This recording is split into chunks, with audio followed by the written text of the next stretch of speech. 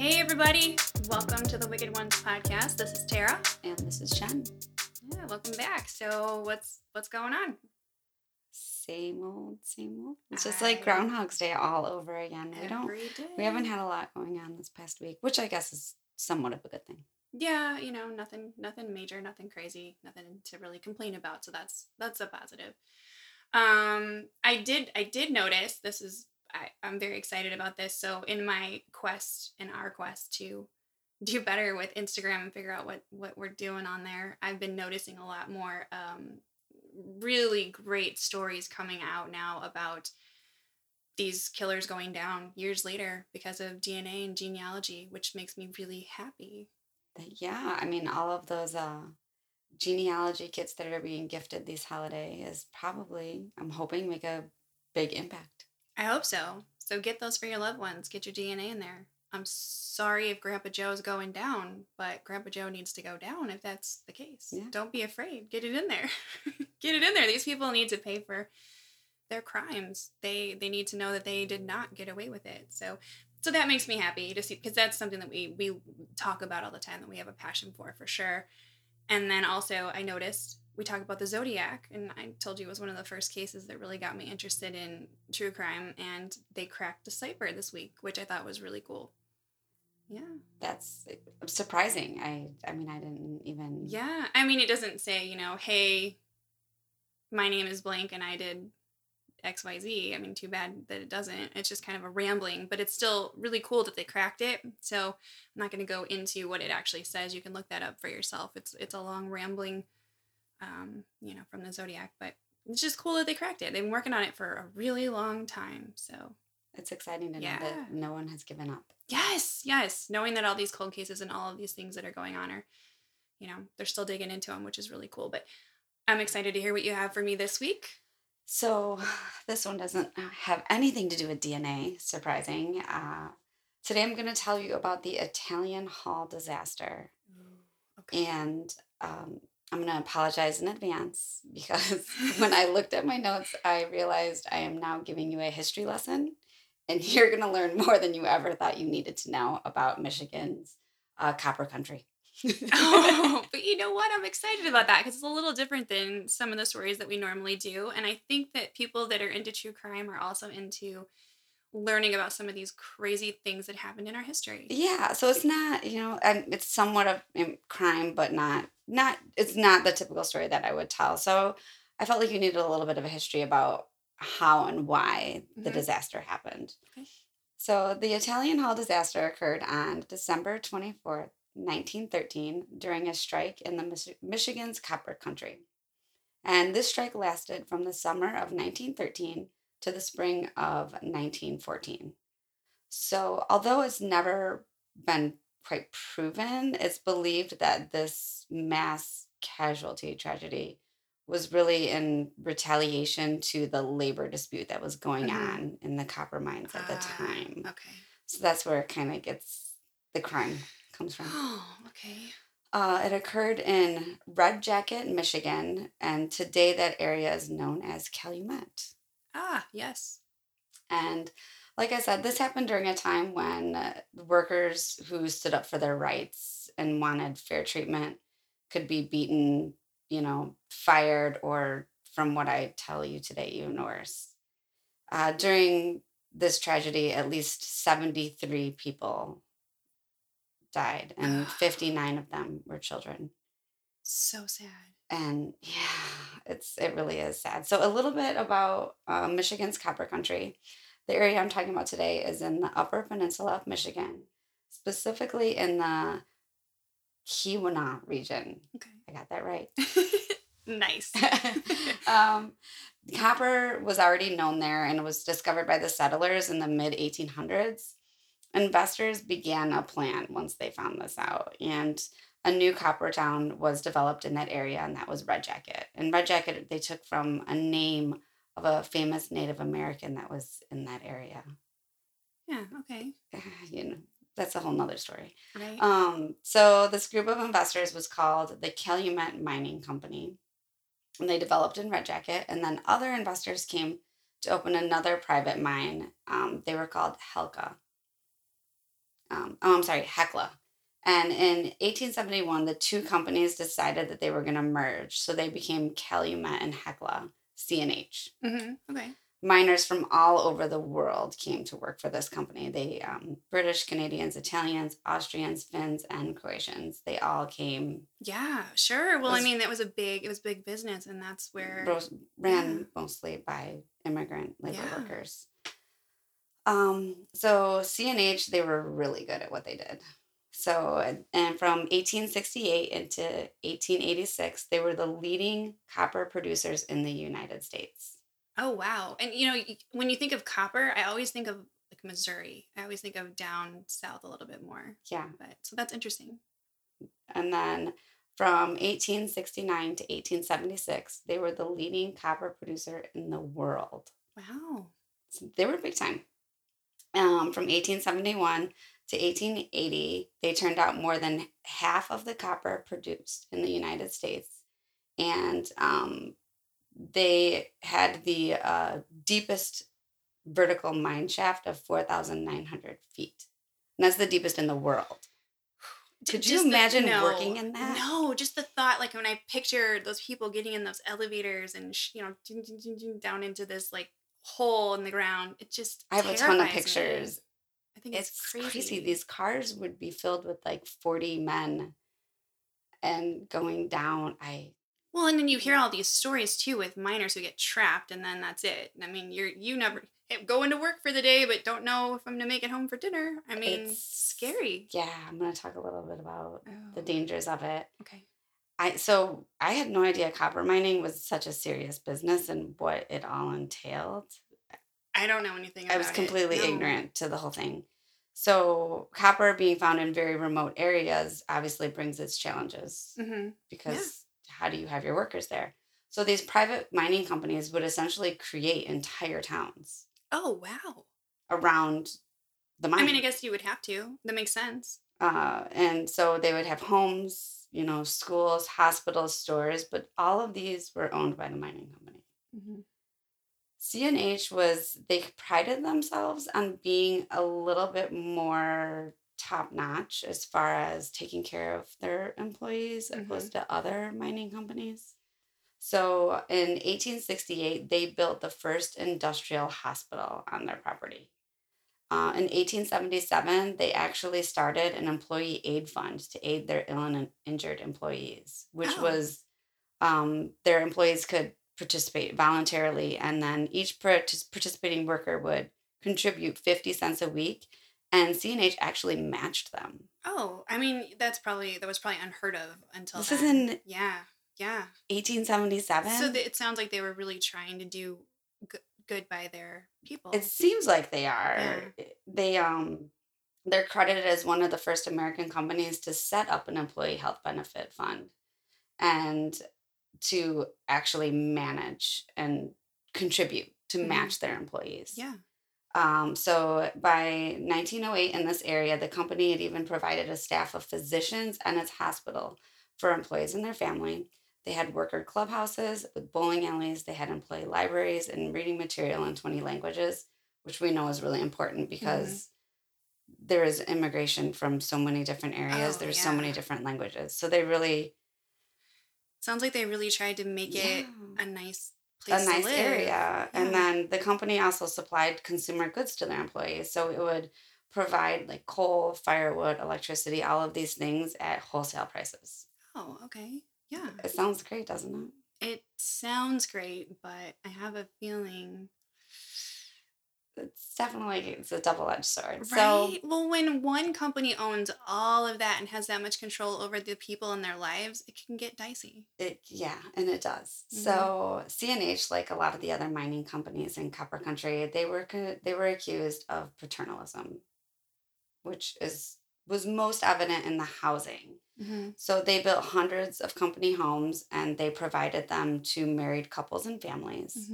And they gave it a very low rent, so there was no profit for the company. It was just housing, which seems like a plus. They also allowed employees to build houses on their property. Okay. But they often did these with shady contracts that the people, their employees, couldn't even read. So they didn't know what they were signing, but under the terms in which the company allowed them to use the land, they could force them to vacate their houses at any time. Okay. So it really just like your relationship with the company really depended on whether Your you had a roof over your head or livelihood. not. Yeah. You had to kind of watch your P's and Q's, and you had to.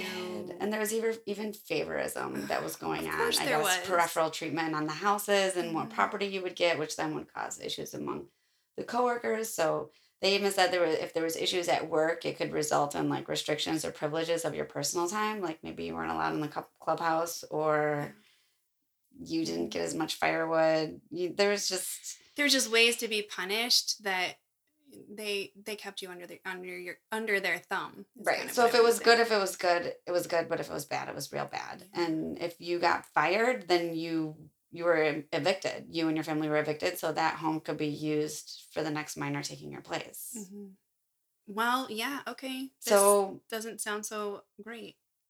It depends on which way you look at it, right? I mean, I'm sure for some people it was, but in other aspects, it's kind of like, well, you're kind of signing your life away to these people and hoping it all goes well and you don't ever have any disputes. Have any issues. Yeah, exactly. So, and mining itself, as we just said, is not the safest job. They're averaged 1 fatality and 10 serious injuries a week. Wow, that many?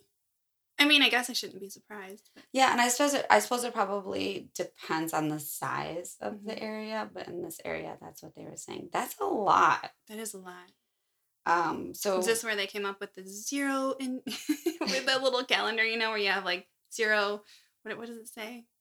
Incidents or whatever for the week. Yeah, for OSHA, right? I actually wrote on here, OSHA would be very unhappy. Yeah, they'd be like, "Where's the calendar, people? We need to keep an eye on this." We haven't had an incident in 3 months. Yeah, we have one of those calendars. Yeah. Whenever it gets changed back, everyone's like, "Oh, shit." So obviously it's a dangerous, dangerous job. They're deep underground with no electricity. They use candles and lamps. They're down there for 10 to 12 hours a day for 6 to 7 days a week. The pay was terribly low. It was mostly physical labor, and then I read one of like kind of the lowest positions, I guess, were trammers. And what the trammers did is they would actually push the buckets of copper on a rail. So right, the drillers were the people who were down there, and they were kind of at the top of the hierarchy, right? Because they were considered like a skilled worker. Okay. Yeah. But the trammers were kind of like the grunt work. So they would fill the copper into the buckets and push it along this almost like a railroad. Mm-hmm. And then so it says that those trammers were paid by pound of copper that they would move a day. Okay. Except there's no scale. So how did they determine? Apparently your manager, it was at their version of the pound that day. Oh, gosh. Okay. So in theory, it sounds good, but then again, when it comes down to it, it really just didn't work out that way. No. And like I talked about, it was all immigrants, right? So there's huge language barriers. The job assignments were made by ethnicities, and they were anything but equal. So depending on your manager and what, maybe if they didn't like Finns, or if they didn't like Italians, it could really affect where your job was and whether you could move up or not. Your kids weren't getting along at school with my kids, and your wife had an incident with mine, so it looks like you maybe moved like 1.5 pounds today. Sucks to be you. Yeah, that's awful. You got it. Yeah. Exactly.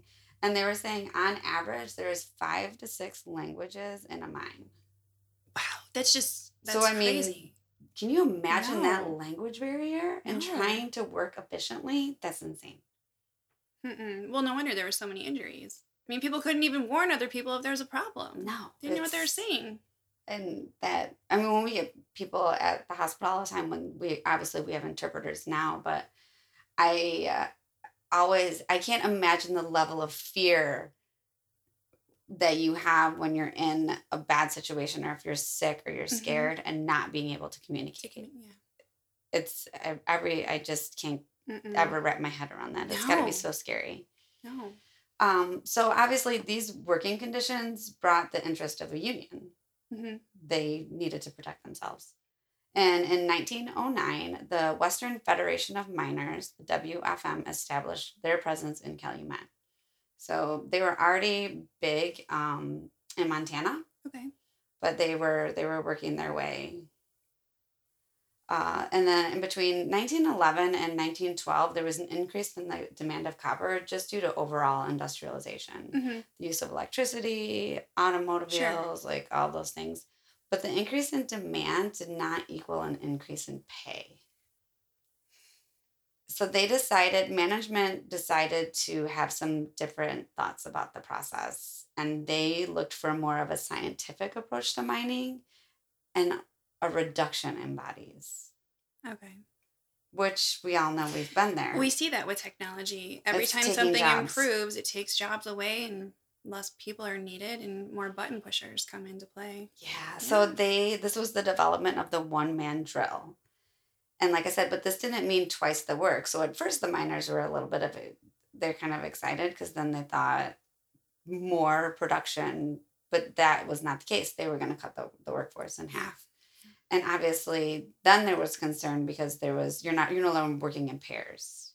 Okay. So there's nobody there to you always help had a you. buddy. So if Yeah. you had a one man drill and something were to happen, you had an emergency and you're down there, you're SOL. yeah. And like I said, the drill operators were seen as skilled laborers. So they were higher on the ladder when they were compared to other mining jobs. And they were more of an equivalent to management. So they were seen kind of running in the same circle. And they often would see eye to eye on other labor disputes. Mm-hmm. They would kind of smooth things out, kind of work as like the middleman. But once the one man drill was introduced and they felt their job and their safety was in jeopardy, there's a huge shift there as well. Mm-hmm. So with all of those things, tensions were really rising. I can imagine, yeah. So by July of 1913, the Western Federation of Miners called for a general strike against mines in Michigan's Copper Country. By July 14th, 1913, they sent out an official letter to the Michigan mine managers, including Calumet and so CNH. Mm-hmm. And they, at that time, employed approximately 2,100 people. So the union was asking for an 8-hour day, a minimum wage of $3 a day.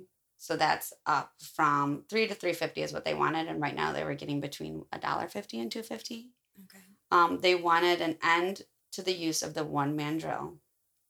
And they also wanted the companies to recognize the union as their representative.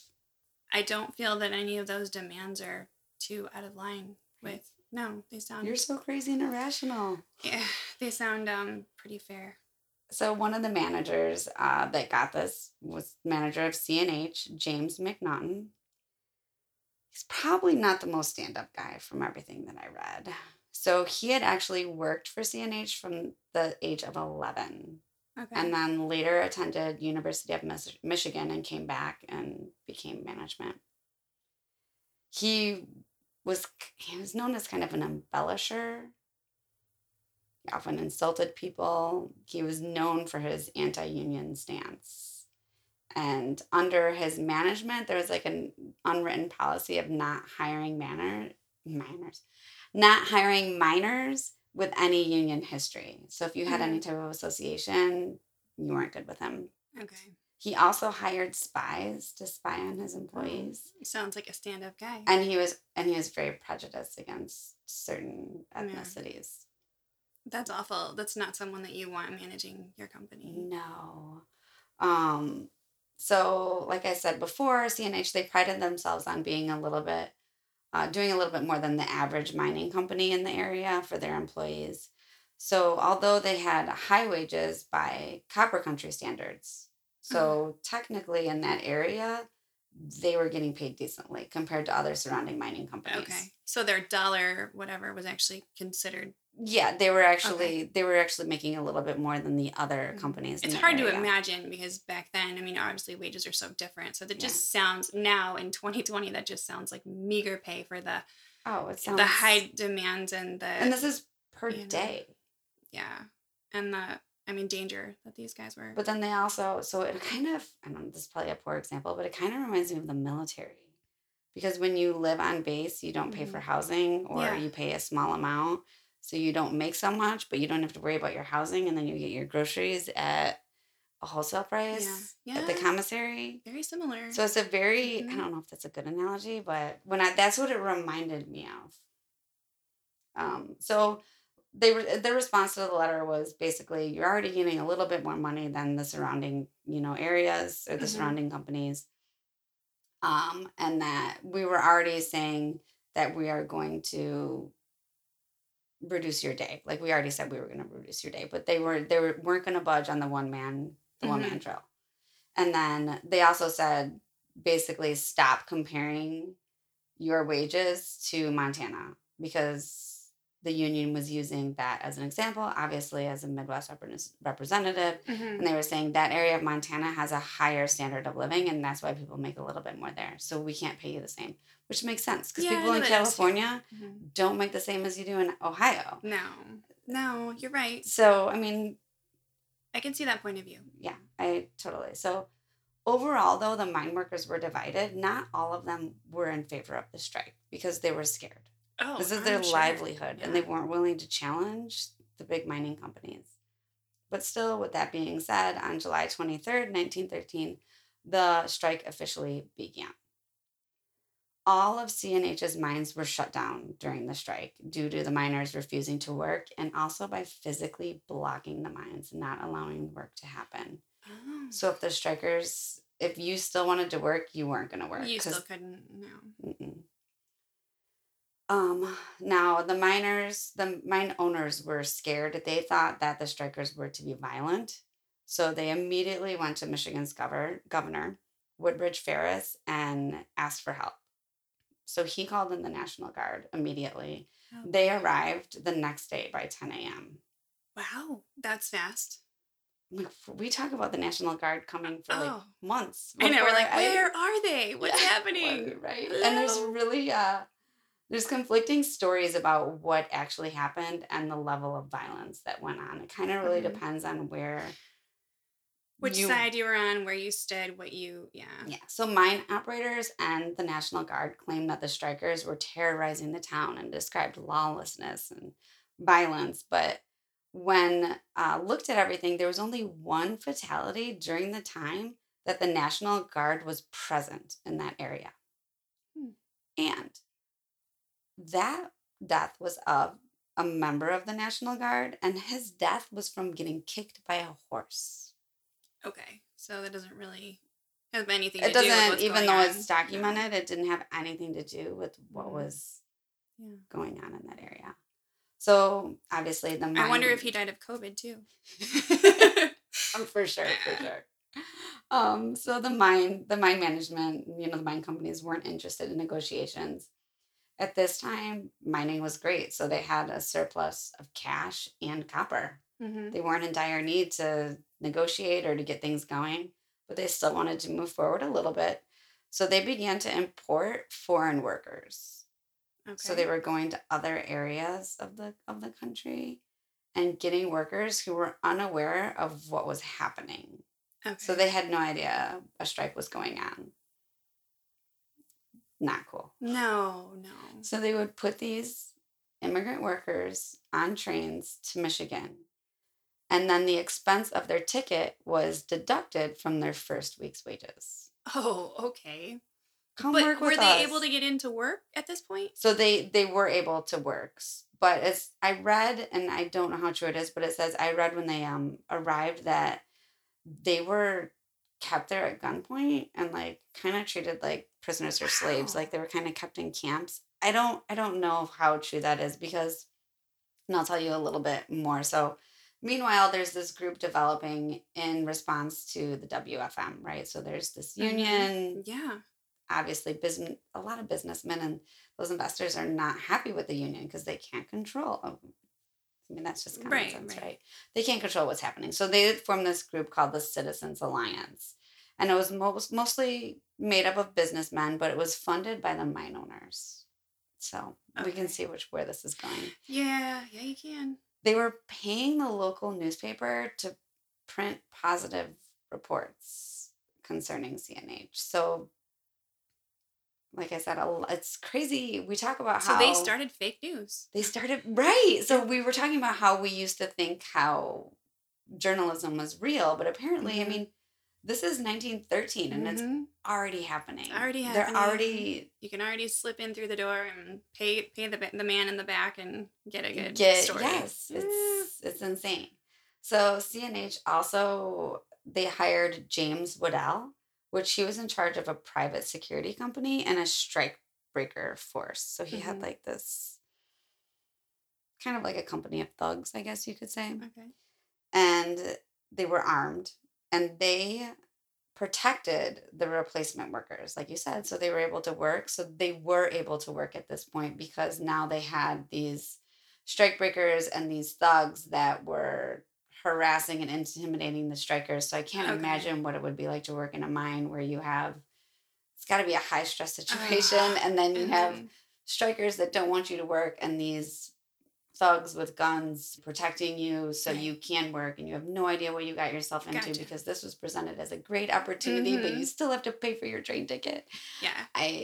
No, that's crazy. Well, because it's like on one side they're like, welcome, and you're at gunpoint and here we go, and it looks really awful, and then on the other side they're like, no, they were being protected and we were making sure they could get to the mine. So you're like, what happened? It just doesn't sound good. No. And even so, some of these thugs that were hired, the strike breakers and such, were even deputized by the local sheriff. Oh boy. Okay. Scary.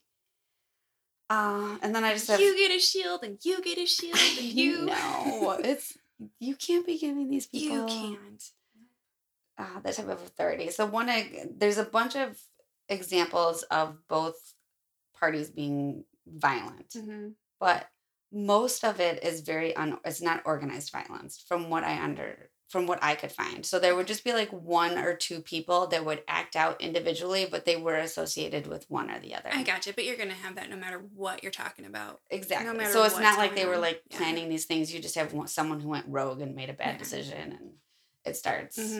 It starts a whole... Yeah. Oh, yeah, I can see it. You know how it goes. So on August 14th, there was 2 striking miners that were killed by 2 strike breakers. Okay. So I found a couple different accounts of what actually happened, all very tragic. But there's some basic details. So 2 different miners, so not the ones that were killed, but 2 different ones, took a shortcut over some mine property while walking to their boarding house. So they had left because at this time they were still getting a small amount of money from the WFM. Okay. They were giving them a little bit of food and a little bit of money for survival. So they had gone to get their supposed money for the day, which they didn't even get because they were running out of money. Came walking back, took a shortcut over the mine property. So strikebreakers who happened to be Waddell, the guy who has the... not Secret Service, but the thug manager. He had a couple men there, and they were yelling warnings to the miners, like, you can't walk here, get off the property, because now everything's just super aggressive and any reason to start a fight. Well, they didn't understand. It was a different language, so they don't even know what these people are yelling at them. They just keep going. They went home. So then the strikebreakers are, they were unhappy and felt disrespected. So they actually go to the boarding house where they live to threaten them, because that's what you do when you're a thug. So somehow things happened. Bullets were shot into the house, and 2 other people who just happened to be their roommates were killed. Oh, yeah. And then there was also a baby that was injured in this because there was families still living there as well. Because they had to prove a point and come start a fight. And Yes. And so, like I said, there's a couple different accounts exactly on what happened when they got to the house and how they entered the home. But in the end, it all, that was the gist of it. And to make even worse, so they had to get 5 different interpreters to gather statements. And nothing ever came of it. Well, hell no. They couldn't sort They covered anything it all out. up. It was all just Yeah. swept under the rug. It Yeah. was nothing ever happened. But I'm not surprised. No, but it's not surprised, but it's still, I mean, this is 1913 and these things are happening. So Mhm. when we hear of these Yeah. things happening today, I always think, what happened to our world? Why is there so much corruption when Very true. maybe it's always been going on? I don't know. But so now it's October, and with the exception of CNH, the other mine companies start evicting striking miners from their homes. Okay. You're not going You're to out of work. here. You can't stay here. See ya. Gotcha. I guess a court order was made that prevented them from doing such things. So the people who were kicked out didn't leave. I think they did have to leave, but eventually they stopped it from continuing. Okay. That's what it sounds like. So now winter is here, and the striking miners are in despair. I mean, they haven't worked in 5 months. Yeah. They're living on donated food and financial assistance from the WFM, but it's running out. Oh, I'm sure. Yeah. It's looking very grim for them. So Annie Klemnick of the WFM, she decides that she's going to host a Christmas party for the children of the striking miners because she really just wants to cheer people up. Yeah. Now listen to this. This is what, and I want to read this to my kids. So the donations, she collected donations in hope that she could get something small for each of the children. So each child would receive one of, not all of them, either a hat, mittens, a piece of candy, or a piece of fruit. Oh. Take that, children. And your Xbox 5. I don't know what is it that's out there right now. Right. PlayStation 5, Xbox. So each one, you would get one of those. You would either get a hat or mittens. Like you're not getting a goodie bag. Yeah. So she organizes this party. So on the afternoon of Christmas Eve, 1913, there is between 500 and 700 people at this local meeting space known as the Italian Hall. Mm-hmm. So the party was being held on the upper floor of the 2-story building, with many of the adults visiting the saloon on the lower level. But they were saying that more than half of this number of people is children, because it's for families. It was mostly for the kids. And it was for the kids, yeah. It was for the kids, which just takes it to a whole nother despicable level. There's a steep stairway that was the only way to get to the second floor. Okay. You picture like those old buildings, right? Yep. So there's this it now. steep, narrow stairway to get upstairs. And there's a poorly marked fire escape on one side of the building and ladders down the back of the building, but you could only reach it if you climbed out a window. Okay. So it wasn't like a door to this area or whatever. You had to climb out a window. And at some point during the party, a stranger entered the building and yelled, "Fire." I know. And I know of this story, and it's tragic. It's awful. Yeah, it's really bad.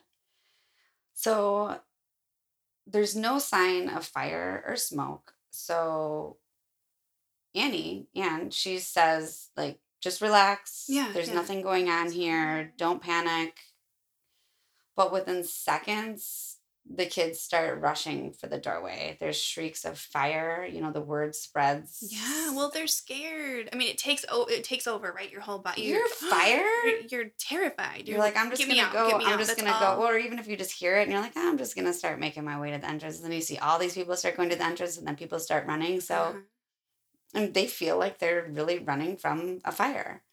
So some people were able to escape down the stairway, but eventually someone fell.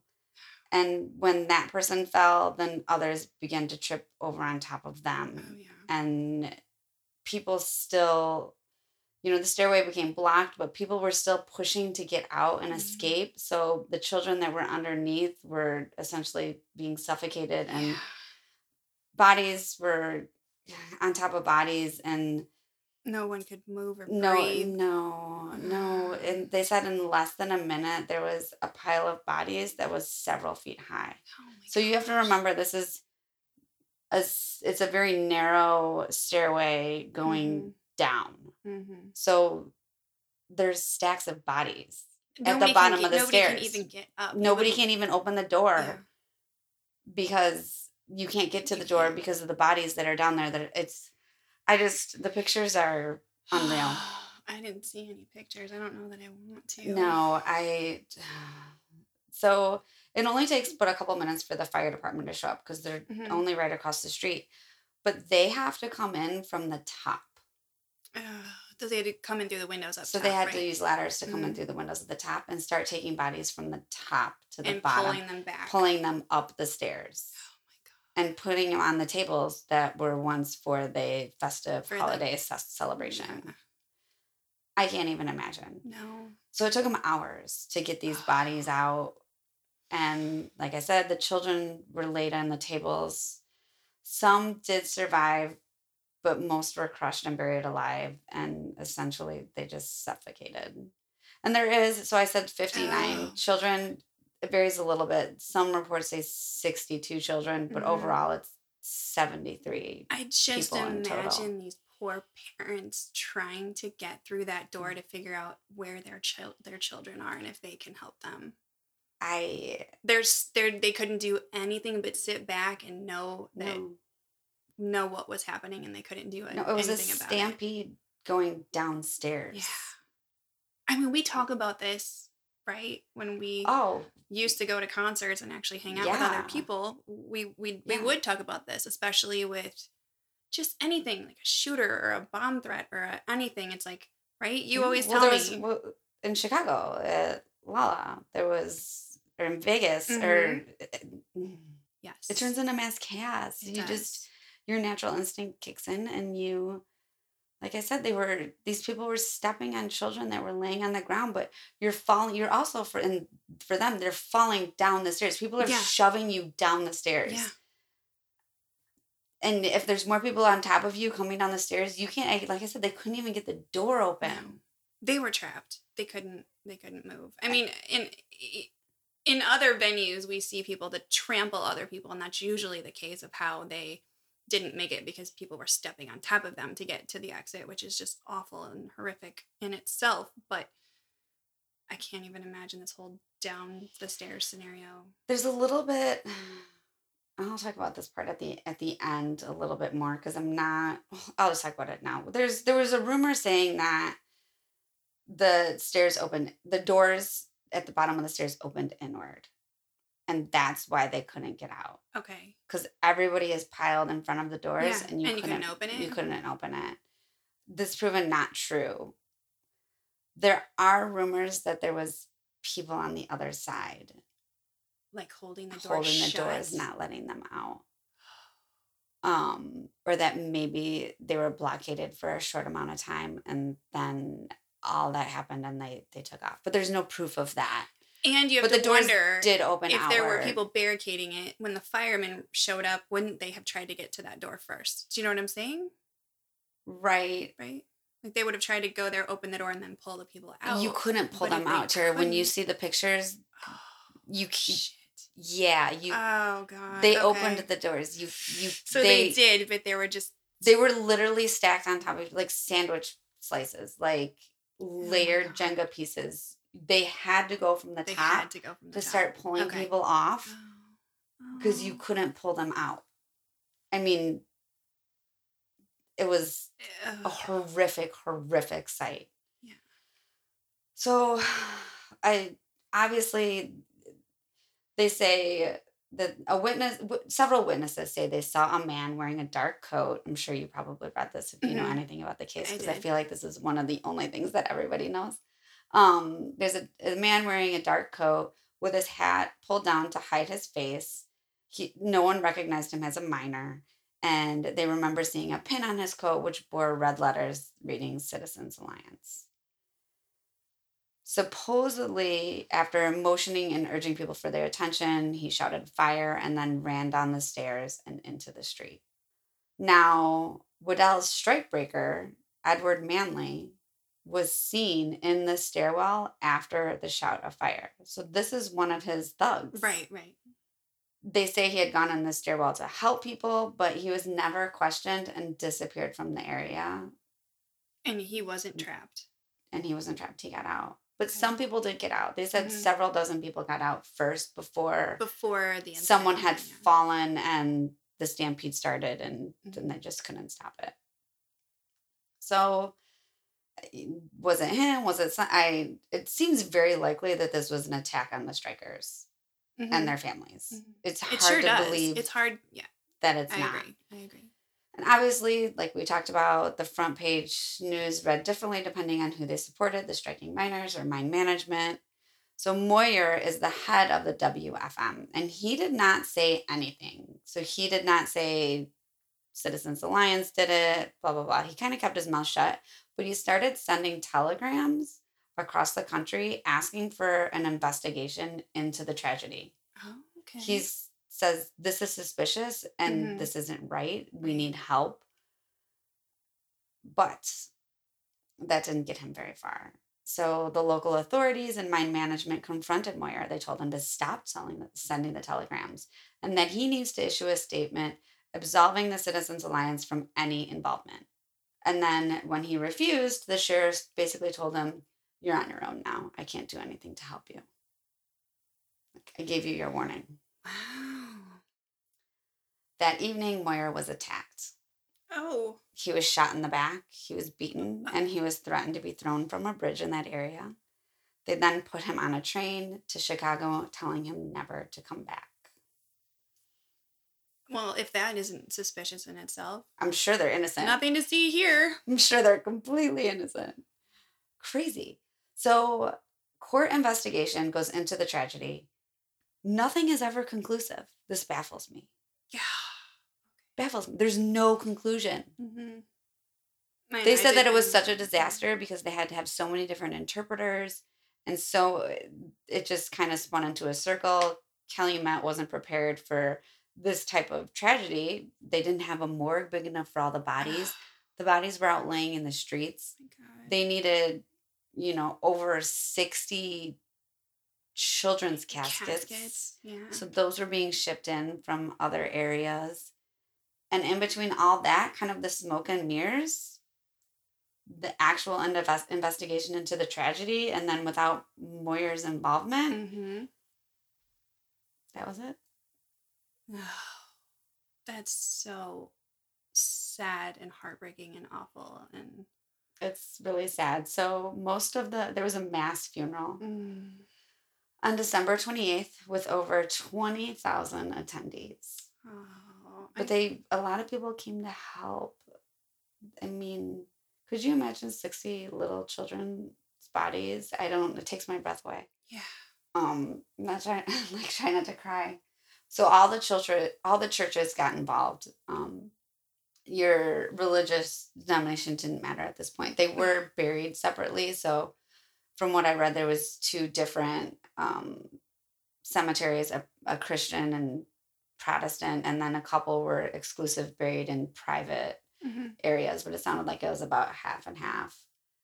So supposedly also the miners management and the Citizens Alliance, they raised money to help aid the miners in this tragedy, but none of it was ever seen. Oh, that's awful. And also, so Moyer, the guy who's supposed to, he's in charge of the WFM, he had a little bit of a checkered past as well. So there was rumors. I mean, I kind of went on this. You guys could have got a history lesson for days. He had a checkered past as well. And there was rumors that he was benefiting off the strike and this and that. It was like politics in the 1913. I could not even... I was baffled. Like I said, I went down this rabbit hole. You guys got so much information.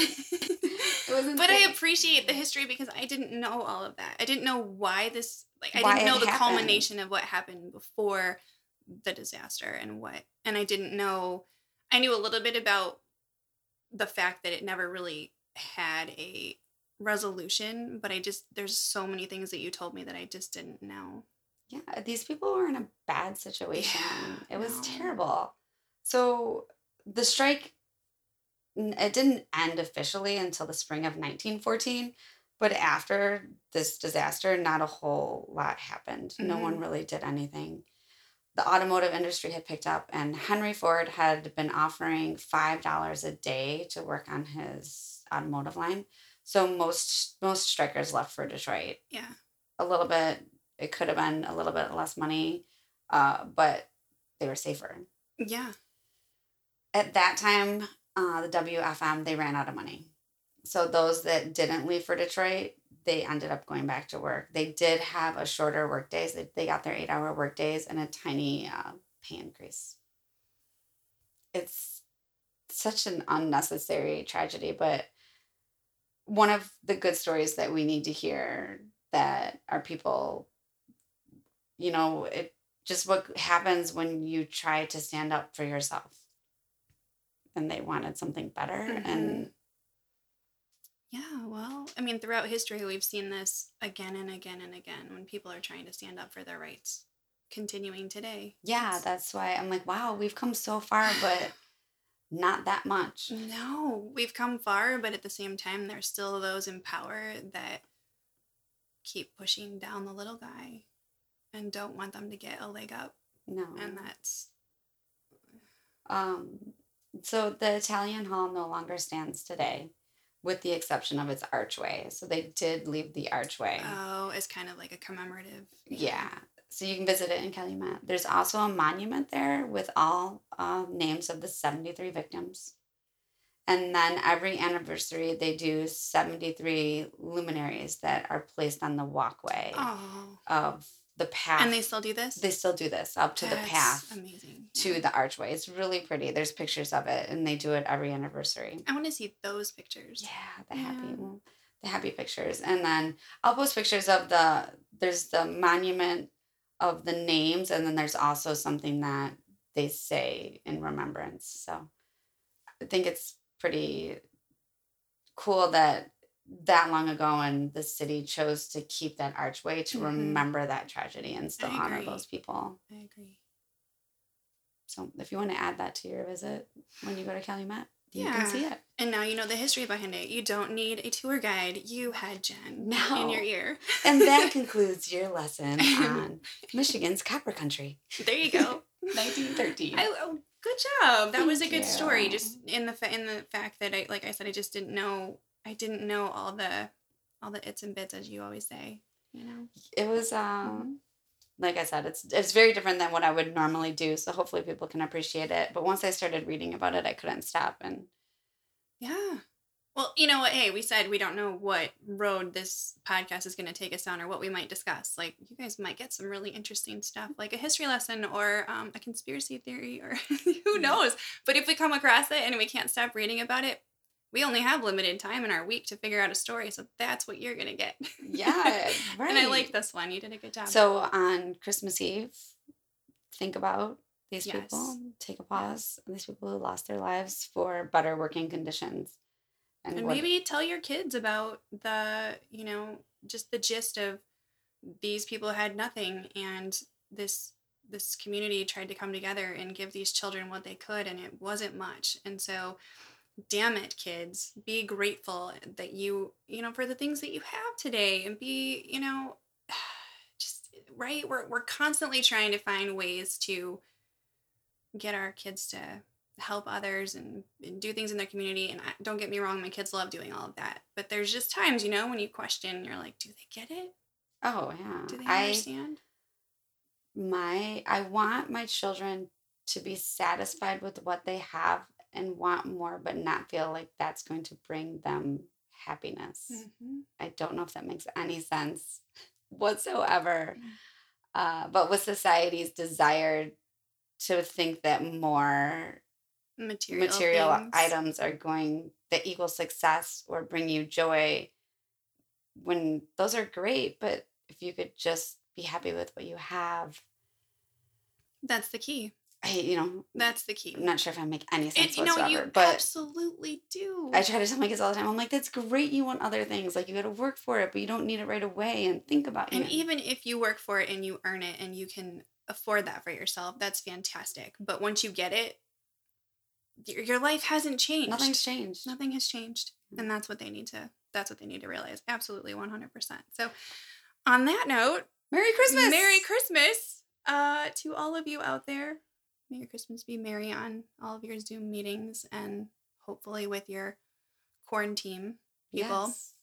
You know? Eat some good food and enjoy some cozy time. Hopefully you get snow in the areas that people get snow and want snow. I like snow for Christmas. If you I'm don't want it, I hope you don't for get it. snow. I want the snow. I just want it for Christmas, and then I want it to kind of like maybe stay for a little while so we can sled. I don't mind a mid-January snow. But by Easter, come on. It's getting ridiculous. Welcome to the Midwest. Yes. Yes. Well, hey, was it last year or the year before? We were trick-or-treating in the snow on the ground with our hot spiced wine and freezing our butts off. Well, and we had snow on Easter too. And on was Easter. That last year or the year before? It just never stopped snowing. And then, you get like an inferno winter where it's, hey, it's Christmas and it's 73 degrees. So you weird. Just never know. You don't. So wherever you are, we hope you get the weather that you desire, and we will check in with you after Christmas. We sure will. Have a good one. Bye-bye. Bye-bye.